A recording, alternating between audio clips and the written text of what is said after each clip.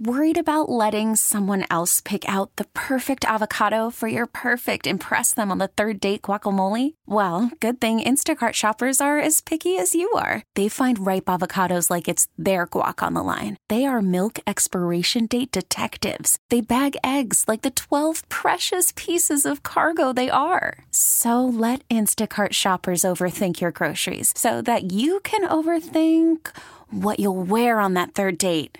Download the Instacart app to get free delivery on your first 3 orders while supplies last. Minimum $10 per order. Additional terms apply. We really need new phones. T-Mobile will cover the cost of 4 amazing new iPhone 15s, and each line is only $25 a month. New iPhone 15s? It's better over here. Only at T-Mobile, get 4 iPhone 15s on us and 4 lines for $25 per line per month with eligible trade-in when you switch. Minimum of 4 lines for $25 per line per month with autopay discount using debit or bank account. $5 more per line without autopay, plus taxes and fees. Phone fee at 24 monthly bill credits for well-qualified customers. Contact us before canceling account to continue bill credits or credit stop and balance on required finance agreement due. $35 per line connection charge applies. See T-Mobile.com. Welcome back. Hardline here on News Radio 930 WBEN, hour number 2 of 2.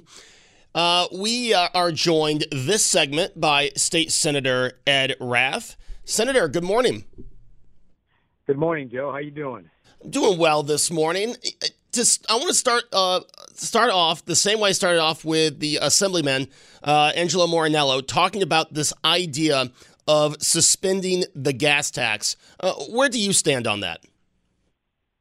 Yeah, I'm totally in favor of suspending the gas tax in New York State. In fact, I debated it last week on the floor of the Senate, and we have the ability to suspend 33 cents of the New York portion of the gas tax. And we have a responsibility, I believe, to the people of our region and our state to do that, all 33 cents.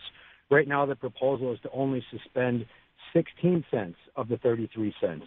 So we should give all of that back to the residents of this New York State because it's high time that we give them a break from the burdensome taxes that they're paying. Now, Assemblyman Morinello also mentioned a bill that I think it was proposed, an environmental bill that would actually add to the gas tax. Where do we stand with this? Yeah, that's a part of the New York State Green New Deal, if you will, which, if it is passed, the carbon tax would add 55 cents per gallon to the cost of the fuel that we pay for right now, gasoline, diesel, and all of its related products. That is a very, very expensive proposal. That is something that we should reject in New York State because right now we pay 45th out of 50 when it comes to taxes across the country. We should be giving this tax money back to the people and not pushing additional costs onto them. Speaking of additional costs, speaking of money, we hear the budget going through in Albany. Before we get to the budget, there was this proposal. I know this was shot down in the Assembly, but I want to know your thoughts on it from the governor to have alcohol beverages to go. You could pick them up or have them delivered. Now, again, that got taken out by the Assembly. But where do you stand with that, and where is the Senate on that if a new proposal were to come through? I'm totally in favor of alcohol to go with our restaurants. They have endured regulations and costs and burdens during this pandemic that have been extremely difficult for them to survive. And they're barely hanging on by a thread right now. If we can give them the ability to have alcohol to go as an additional revenue source for them, I'm 100% in favor of that. And I'm aware that the Assembly had rejected it, but I will add my voice into the Senate discussion to make sure that we get this approved to help out our restaurants as much as possible because it's been very hard on them throughout the pandemic.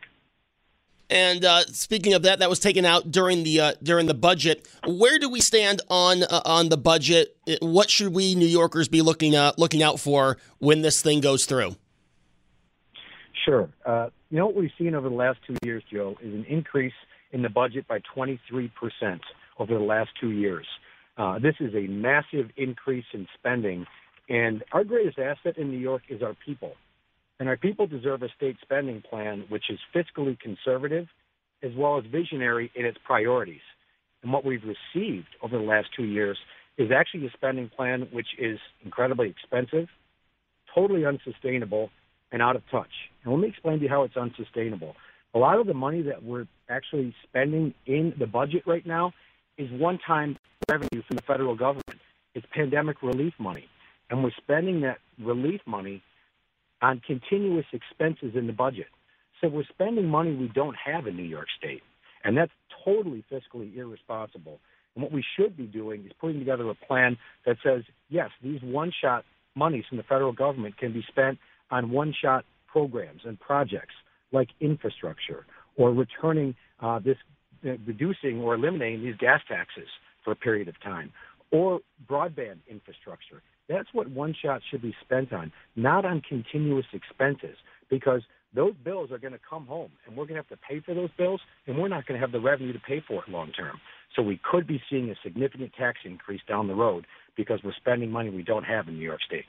You know, speaking of tax increase, and this might be a little bit of my opinion coming through, and I apologize for that. But you know, people have been leaving New York State. There's no secret, especially over the last 2 years. Is any of that a concern in Albany, that we continue to lose people? And I know Governor Cuomo said it was because of the weather. I think a lot of it has to do with the taxes. Is this well known in Albany? It's very well known in Albany, and we've been talking about it on our side of the aisle for the entire period of the pandemic and long before that. Taxes is the number one concern of the residents in our region in some surveys that I have done.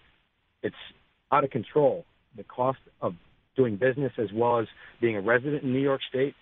Affordability, we are 50th out of 50 when it comes to the cost and the regulations that are impacting our residents. We need to change that, and we can change that in a budget and a spending plan, which is visionary and also has a conservative approach to our spending.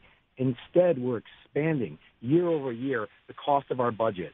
And the reason why people are leaving to the tune of almost 1,000 people a day in New York State is because of taxes, because of regulations, and also a general political climate which is inconsistent with our priorities and inconsistent with the will of the voters.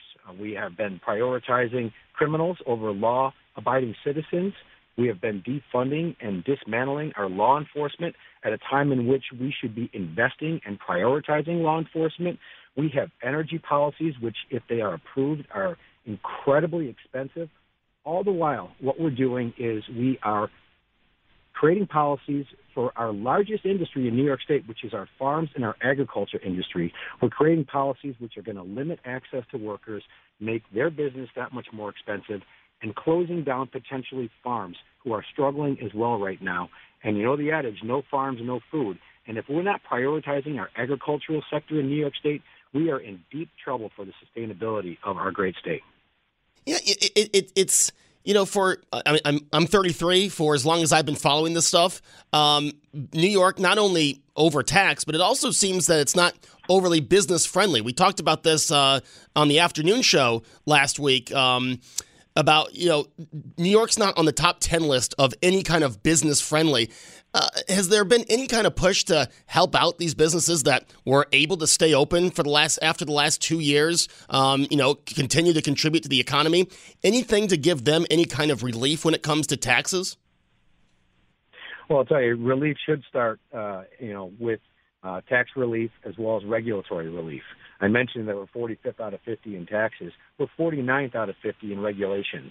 So regulation and a very expensive regulation is yet again another tax on our businesses. And we're seeing businesses leave New York and go to other areas where the business climate is that much more friendly. And what we need to do, you're right, is prioritize our policies out of Albany, which allow us to create, attract, and retain jobs in New York State versus our businesses leaving New York State. And I want to share this, and this is important. We have seen a renaissance in Western New York and in our region over the last decade. And it's great to see, you know, cranes in the sky and buildings being built and investment happening. And that has all happened in spite of the challenging environment that we have in New York State.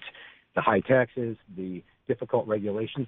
Just imagine for a moment what our renaissance would look like if we didn't have the high taxes and the suffocating regulations that we have in our region. We'd have our children and our grandchildren staying here, and opportunities would be that much more plentiful. Western New York is an incredible place. It is home to all of us, And it's something that we need to New York State to get our head on straight when it comes to our spending plan and the policies coming out of Albany, because the outflow is very, very troubling.